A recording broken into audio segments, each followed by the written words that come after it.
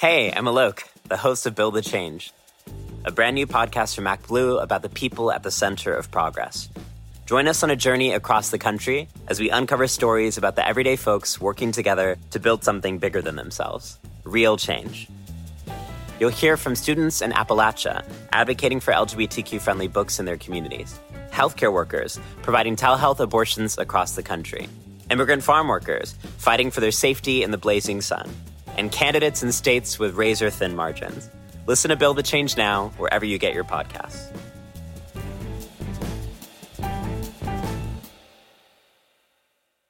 Even on a budget, quality is non-negotiable. That's why Quince is the place to score high-end essentials at 50 to 80% less than similar brands. Get your hands on buttery soft cashmere sweaters from just $60, Italian leather jackets, and so much more. And the best part about Quince, they exclusively partner with factories committed to safe, ethical, and responsible manufacturing. Elevate your style without the elevated price tag with Quince. Go to quince.com/upgrade for free shipping and 365-day returns.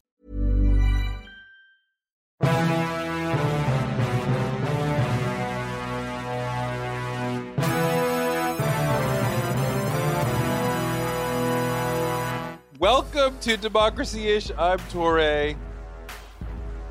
And I'm Danielle Moody. And we dedicate this episode to the lovely people at UNC who are probably stewing in bitterness and shame and embarrassment after Nikole Hannah-Jones rejected their offer of tenure, like Dikembe Mutombo rejecting a weak shot from Brian Scalabrine, and instead chose to teach at Howard University along with Ta-Nehisi Coates, setting up what seems to be a fairly powerful shift, which will make a lot of people who are 16, 17, 18 years old think about, maybe I shouldn't go to one of these traditionally white schools that I could get into. I should go to Howard because there is extraordinary people teaching there. Not that there wasn't before, but now with these two superstar names being added, it becomes this amazing, glittering galaxy of professors. You know, what I appreciate, if folks have not read the entirety of Nikole Hannah-Jones's statement as to why she denied, finally, after, 7 months of deliberation, the UNC Board of Trustees' decision to grant her the tenure that was granted to every single fucking night chair ahead of her. It was beautiful. And its refusal to bow to the applause and the final acceptance of white people.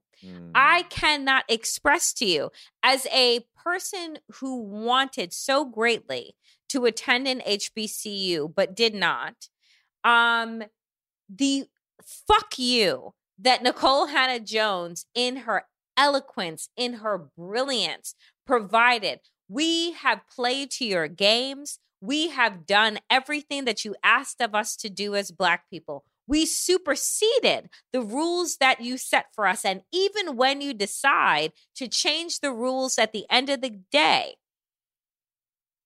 we look you in the face and we say, you know what? Do you know what she said, Torre, that I love so much? I refuse. I refuse.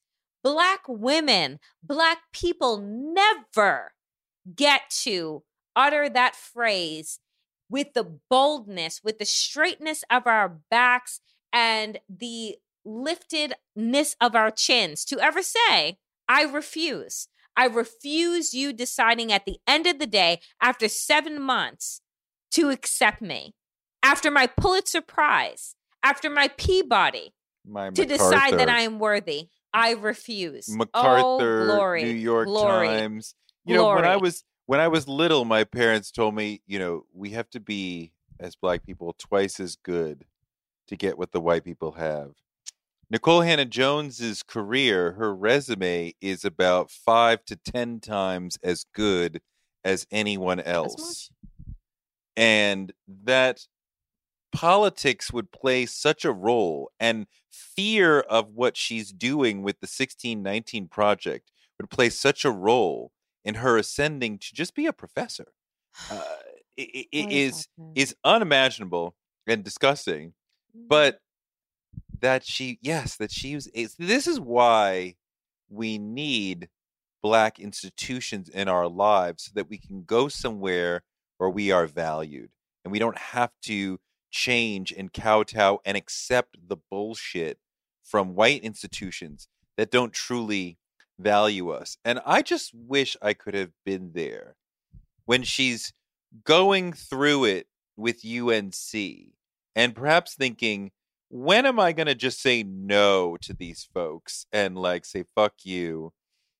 Because she's good. She works at the New York Times. She does not need UNC. But then a phone call comes either from Howard or she calls Howard and they're like, you could come here. We would love to have you. We would roll out the red carpet for you. And like, oh my God, we could just smack UNC down, go somewhere where we will have Black students who we can mold, Black leadership who values and cares about what I have to do and what I have to say, never have to worry about somebody going, ooh, yeah, please don't say that because you might make somebody else who's really rich and white. I mean, like, how horrible is it? How shitty is it to be able to think, I can't say that because somebody rich and white might be uncomfortable? And how glorious is it to be able to say, fuck your job, I'm going where I'm wanted? And I thought that that was the most beautiful thing of it all. And that's just what I think that I'm going to hold on to for forever. Go where you are celebrated, not where you are tolerated. I think that too often we as Black people are forced to go into places that marginally accept us, that give us their tolerance and tell us that is enough. And what she was saying to these folks at UNC, her alma mater, she wanted to teach there. She wanted to teach the next generation of people from her alma mater, and they said no. And I can't express to you the way in which she called out the wealthy white donor who said, you had an opportunity here to use your money for good. And you decided no, that it wasn't enough that I didn't get tenure. It wasn't enough of this. You wanted to snuff me out. And yet here still I stand. I tell you that I am so happy. I feel terrible that she had to go through such trauma publicly, but I appreciate that we all got to see what many of us have experienced behind closed doors, which is you've played by our rules, but we've changed the rules at the end of the day. Yeah. We're not going to provide you with any reason as to why that is the case. You just need to accept it. And when we decide that you are worthy, then you should just receive it with a grin. And Nikole Hannah-Jones said, what? I refuse. But I think about the hundreds of Black students who will have access to her brilliance at Howard in the years and years ahead. And, I understand the Black students who say, I want to get to X position in life. And I understand that I have to overcome white privilege. And part of the armor that I need is to have the imprimatur of some major brand name college beside my name. And if I can go into finance, government, law, medicine, wherever, saying, yeah, I went to Harvard, I went to Yale, I went to Stanford, what have you, that helps them combat some of the white privilege that they're going to be doing battle with. And I understand that. And yet, there is a value in getting an awesome education in and of itself.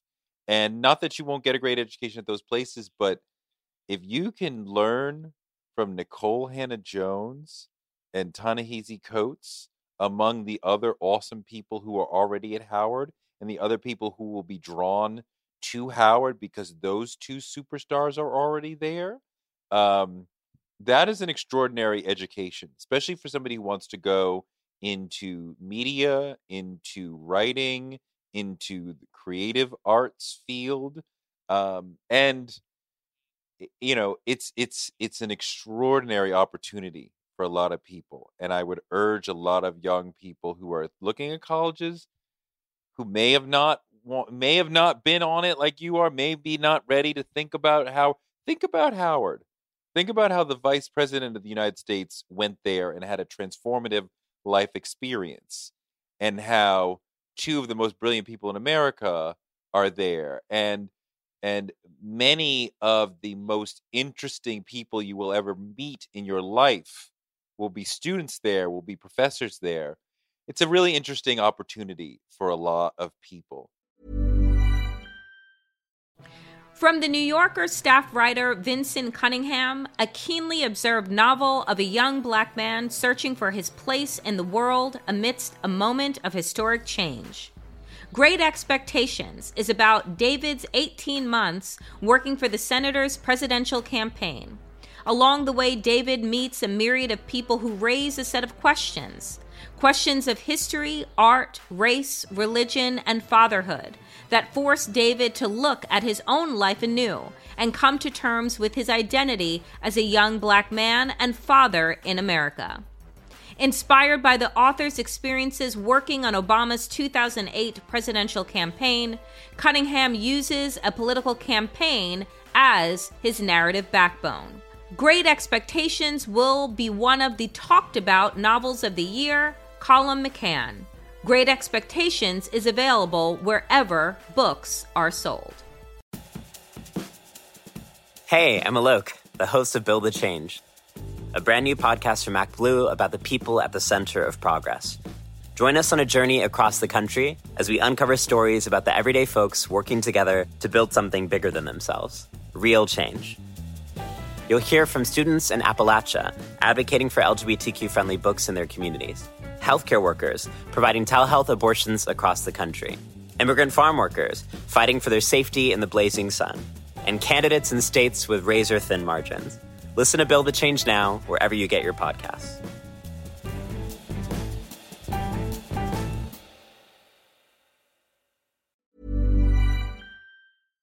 This show is part of the Pro-Democracy Podcast Coalition. The midterms are coming, and it's more important than ever that we protect and fix our elections. We all know that our government is broken. Politicians spend more time working for themselves, their big donors, and their political party instead of for us. We as Americans have had enough of the corruption, partisan bickering, and gridlock. Look, I get that all the nonsense makes you want to tune out, but I'm here to tell you there's reason for hope. Our political system is broken now, but we can fix it. That's why we've partnered with Represent Us, a nonpartisan grassroots organization that has helped notch more than 160 victories to improve our elections and give power back to the voters where it belongs. Right now until November, there are many, many ways you can get involved. Represent Us is working in cities and states to pass good government policies like ranked choice voting, and they're also recruiting folks to help staff the polls. Let's protect our elections now and for generations to come. Visit represent.us/pod to learn more. That's represent.us/pod. There's a lot of different things that I want to talk with you about today. Maria Taylor. Mm-hmm. I mean, she has showed over at ESPN, she showed a lot of grace and poise through a very difficult professional situation. I've met Rachel Nichols. I've hung out with Rachel Nichols. I saw that thing that we talk about on this show that I think we fear sometimes as Black people, the well-meaning, left-leaning white person who still perpetuates and stands up for white privilege and saying, hey, I wish Maria well, and I understand that she deserves professional success. And I know that I have this job because I'm related to Diane Sawyer in part. But you can't take my job. You get your come up your come up on somebody else's job, not on my job. You can't. I can't. People are like, well, she supports black people. Like, I'm sure she does, but when she had a chance to support a black person here, she was like, not my job. I just, Torre, I don't understand it.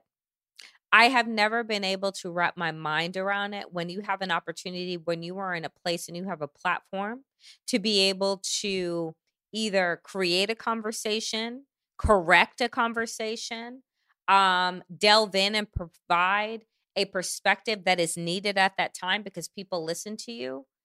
When there are folks, and look, I'm not saying that every black person, every person of color needs to be an activist. It needs to be a writer for their race or for their ethnicity or for their religion. But at the end of the day, there are so few of us outside of the realm of white supremacy and patriarchy that get moments, if not decades in the sun, that when you have that and you choose the latter, when you choose to be like, not me, that calls into question that exposes your character, right? Like that's inexcusable to me to be able to say, I have this space in this place, and when I see wrong things being done, whether you're black or brown or not, to not call that out, to then say, no, my own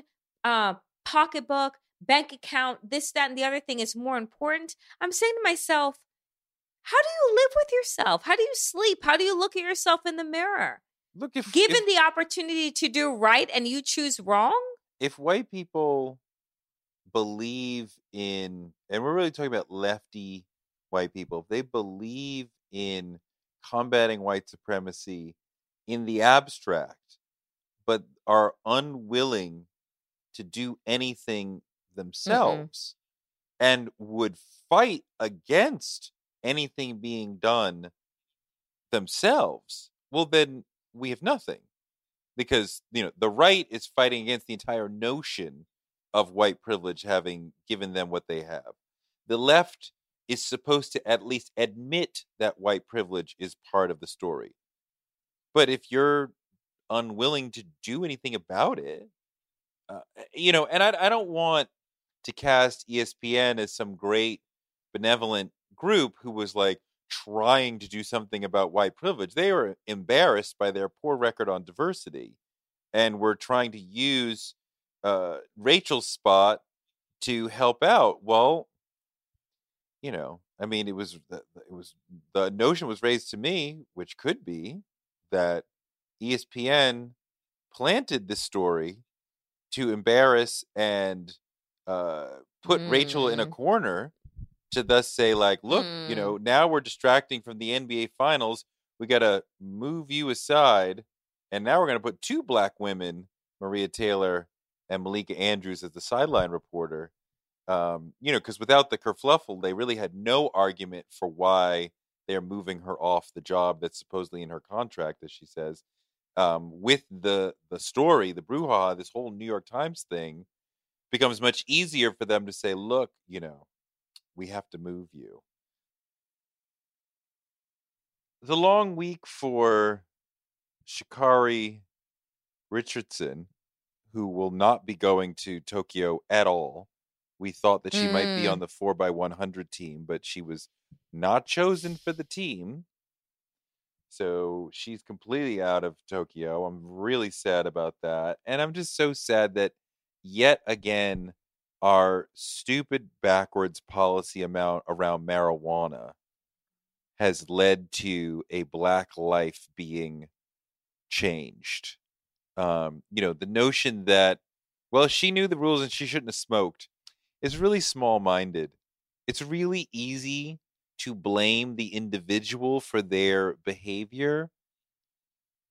I think it's more thoughtful to look at the institutions and say, well, why are these rules in place? Are these rules moral? Are these rules just? Are these rules outdated? Do these rules make sense? And if marijuana is a natural substance that does not provide performance enhancement, and it is legal in the place where she's doing it, then why is she being banned from the Olympics for using it one time to deal with grief?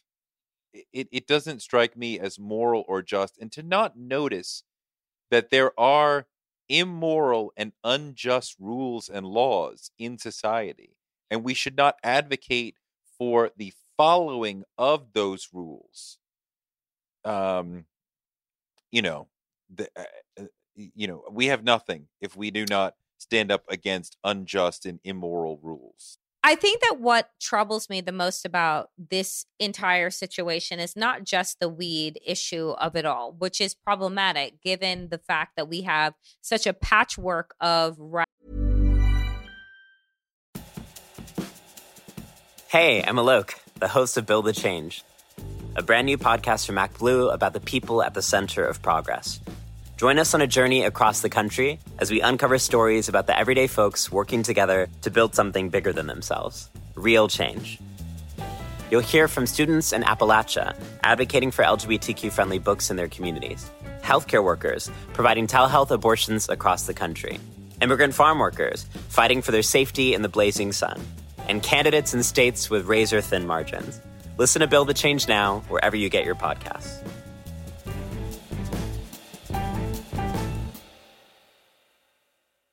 Planning for your next trip? Elevate your travel style with Quince. Quince has all the jet-setting essentials you'll want for your next getaway, like European linen, premium luggage options, buttery soft Italian leather bags, and so much more. And it's all priced at 50 to 80% less than similar brands. Plus, Quince only works with factories that use safe and ethical manufacturing practices. Pack your bags with high-quality essentials you'll be wearing for vacations to come with Quince. Go to quince.com/trip for free shipping and 365-day returns. rights and restrictions in this country, right? Which is the fact that you could be in Oregon or you could be in New York or you can be in New Jersey or you can be in Connecticut and have a totally different set of laws. We also understand, just because by inherently being political people, the ways in which these laws have been established to incarcerate our people. So am I applauding her use of marijuana? No, I'm not. But I'm saying, should it be the thing that disqualifies her from competition? Absolutely not.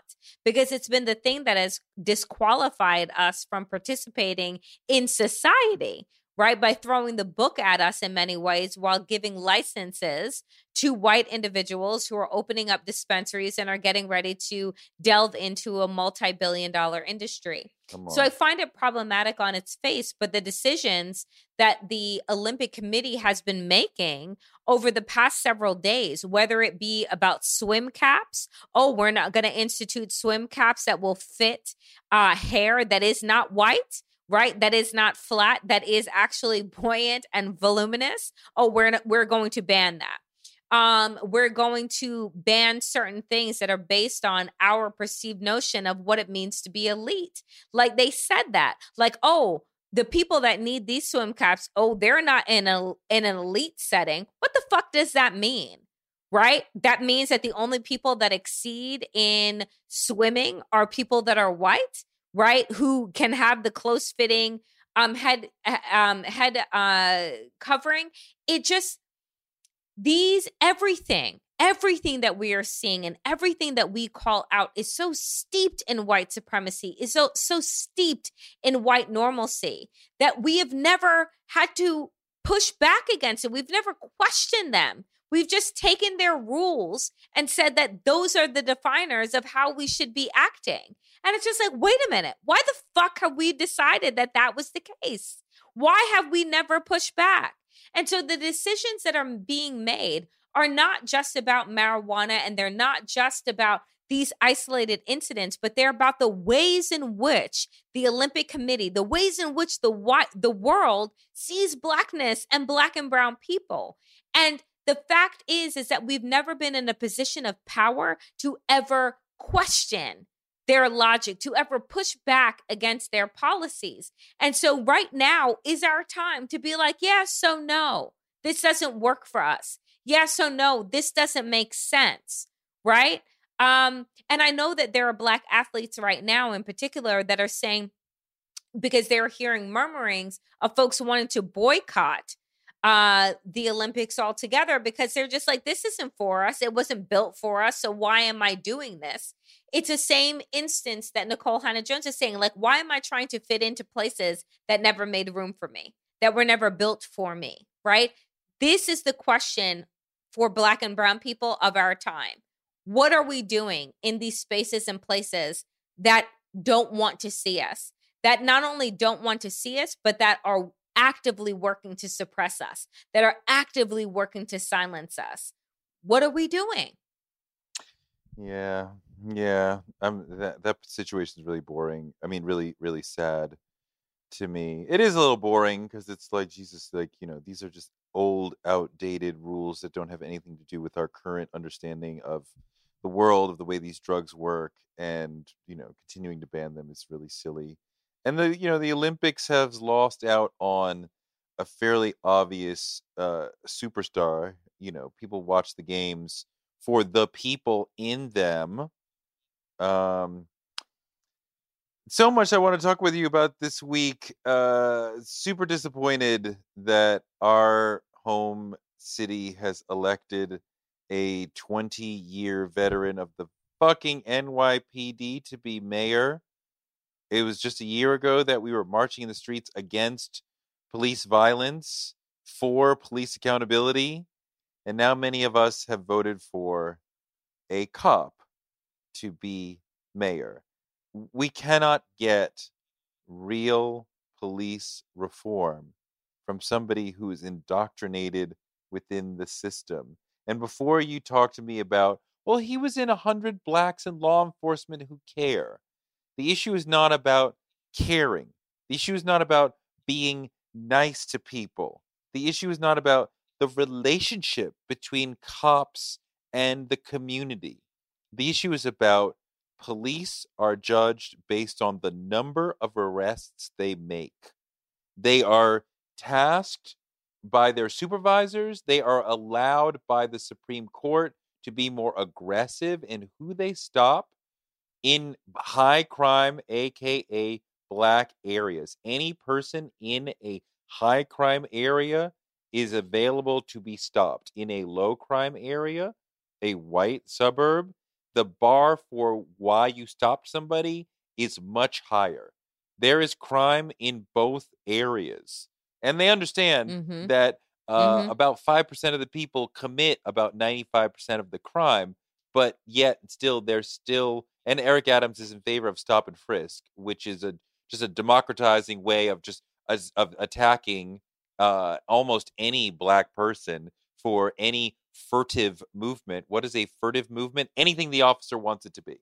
Now, they are judged on arrests.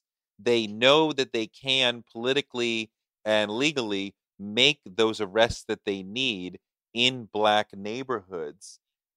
They make those arrests quite often violently in order to send a message such that their job will be easier. They want us to fear them, and they have qualified immunity, which means anything that happens while they are being violent to us is legal.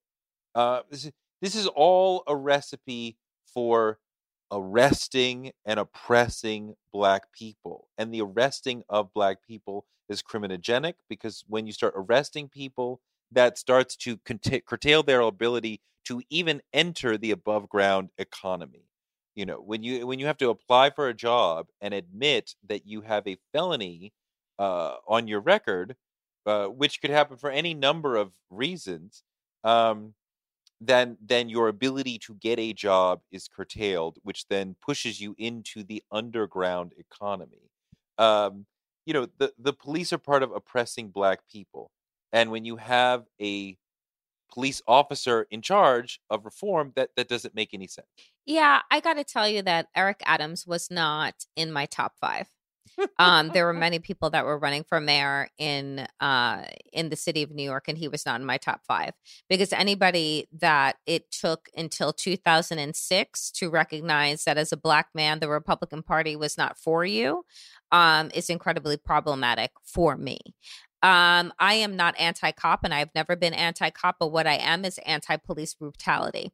What I am is wondering, and you posted this week on your Instagram page, which was a tweet, I think from Bree Newsom, which is saying, so in all of this, like, blue matters, right? And on all this blue life matters, where the fuck has there been in terms of the cacophony coming from police departments about the Inquisition into what happened on January 6th?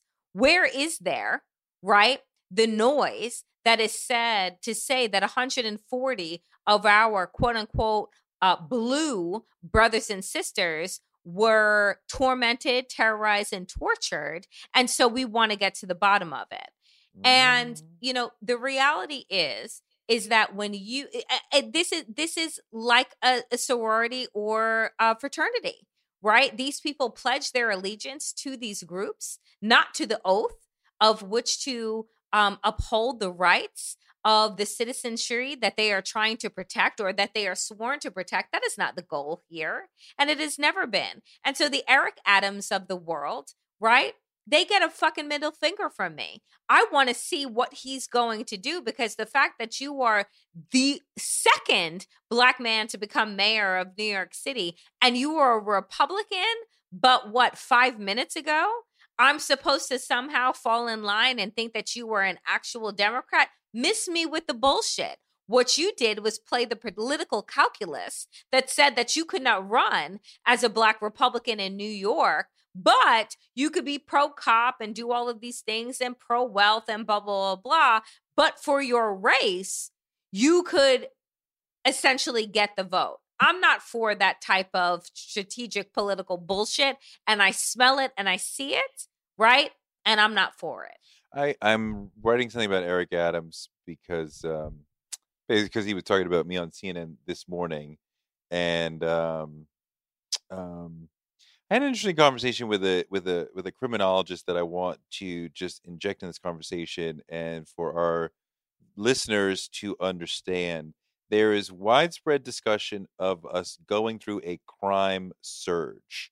And I spoke to a leading criminologist and asked him, is this true? And the answer is complicated.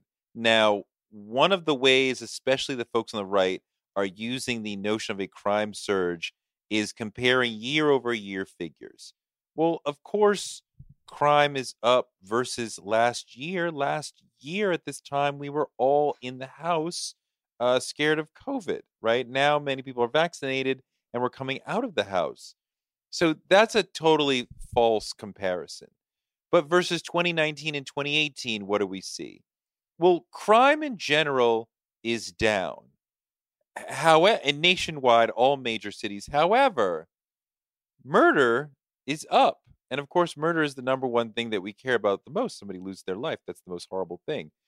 Why is murder up? Generally, when people talk about crime, they mean criminals committing things, people who are setting out to rob you, to deal drugs, professional criminals. There are very, very few professional criminals who are committing crime all the time. And the crime surge isn't really about the people we think of as criminals. Now, if I take a gun and shoot my neighbor or my wife, I am a criminal. But before I did that, you wouldn't have thought about me as a criminal. I'm a normal, quote unquote, person. But I'm a criminal just the same. And when I go in the prison, I'm going to be still a criminal, just like everybody else who's there. Now, what we saw before the election was a surge in the buying of guns, both by Trump voters and by Black urban people. Mm-hmm. This surge, so now we have a wider number of people who own guns than ever before. Generally, whatever the number of guns is, most of them are held by a small number of people. Like the average, if you have a gun, the average is something like there's like 3 guns for every person, but if you own a gun, you tend to own like 3, right? So whatever number of guns we have, a lot of people don't have any guns. But now we have a larger number of people in America who have guns. And that is leading to the rise in murder that we're seeing in all major cities. The police are not going to be there when a husband or a wife pulls a gun on the other, or when somebody in a bar gets mad, or when somebody gets mad at their neighbor and pulls out a gun, right? It's not about committing crime. It's not about stopping crime. This is about normal working folks getting mad or drunk or whatever and turning their guns on the people they know or strangers they're having an argument with. So more cops are not going to deal with the surge in murder that we're seeing. And the surge in murder is real. Other crime numbers are falling, but the surge in murder is real. But more cops and more money for cops is not going to deal with that. So that's just something that I wanted to deal with. Now, my favorite video of the week does involve the cops. Involves the cops taking a racist man in Mount Laurel, New Jersey, away to prison. I know you saw this video because it was super shared on Black Instagram over the last couple of days. And it was just such a beautiful sight watching this racist get his comeuppance being escorted out of his house into a waiting police car while hundreds of Black people stood around him, throwing things, chanting things, playing music, and just the chef's kiss when the Black Lives Matter flag came down on his head, almost like blessing him, or whatever the evil equivalent to blessing would be. And it was so beautiful. And it was like, hey, racist person, this could be you. Watch your fucking mouth.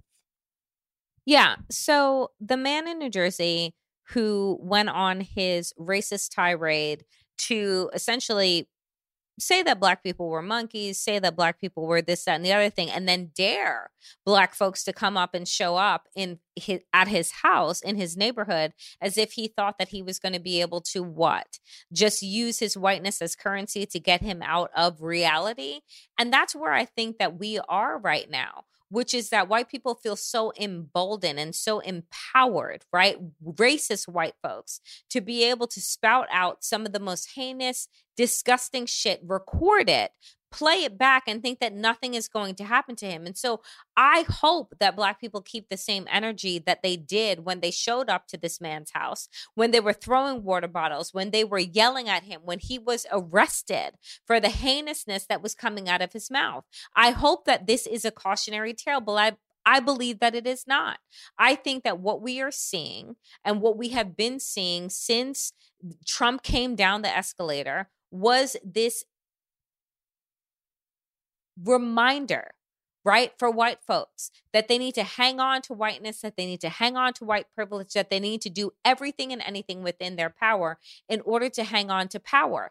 And it doesn't matter how disgusting they are, how heinous they are in their speech, in their behavior, that whiteness will get them off the hook. But this case in New Jersey shows us that that is not the case. Right? This person being arrested, being handcuffed and brought into a patrol car on their own property as Black people cheer, that's the energy that I want us to keep. That's the energy that we need to sustain in the face of white supremacy, in the face of privilege. And just like I said at the beginning of the show with Nikole Hannah-Jones, what is the phrase that she said? I refuse. I refuse your bullshit. I refuse your nonsense. I refuse your gaslight. I refuse your lies. I refuse your discrimination. I refuse your hatred. I refuse. That's the refrain that we need to keep. That's the energy that we need to keep high. Thank you for listening to Democracy-ish. I'm Torre. And I'm Danielle Moody. And we'll be back next week if there's still a country. Pray about it. Hang on, hold on, do whatever it is that you need to do to ground, because the ride that we are on, yes, friends, it is a bumpy one.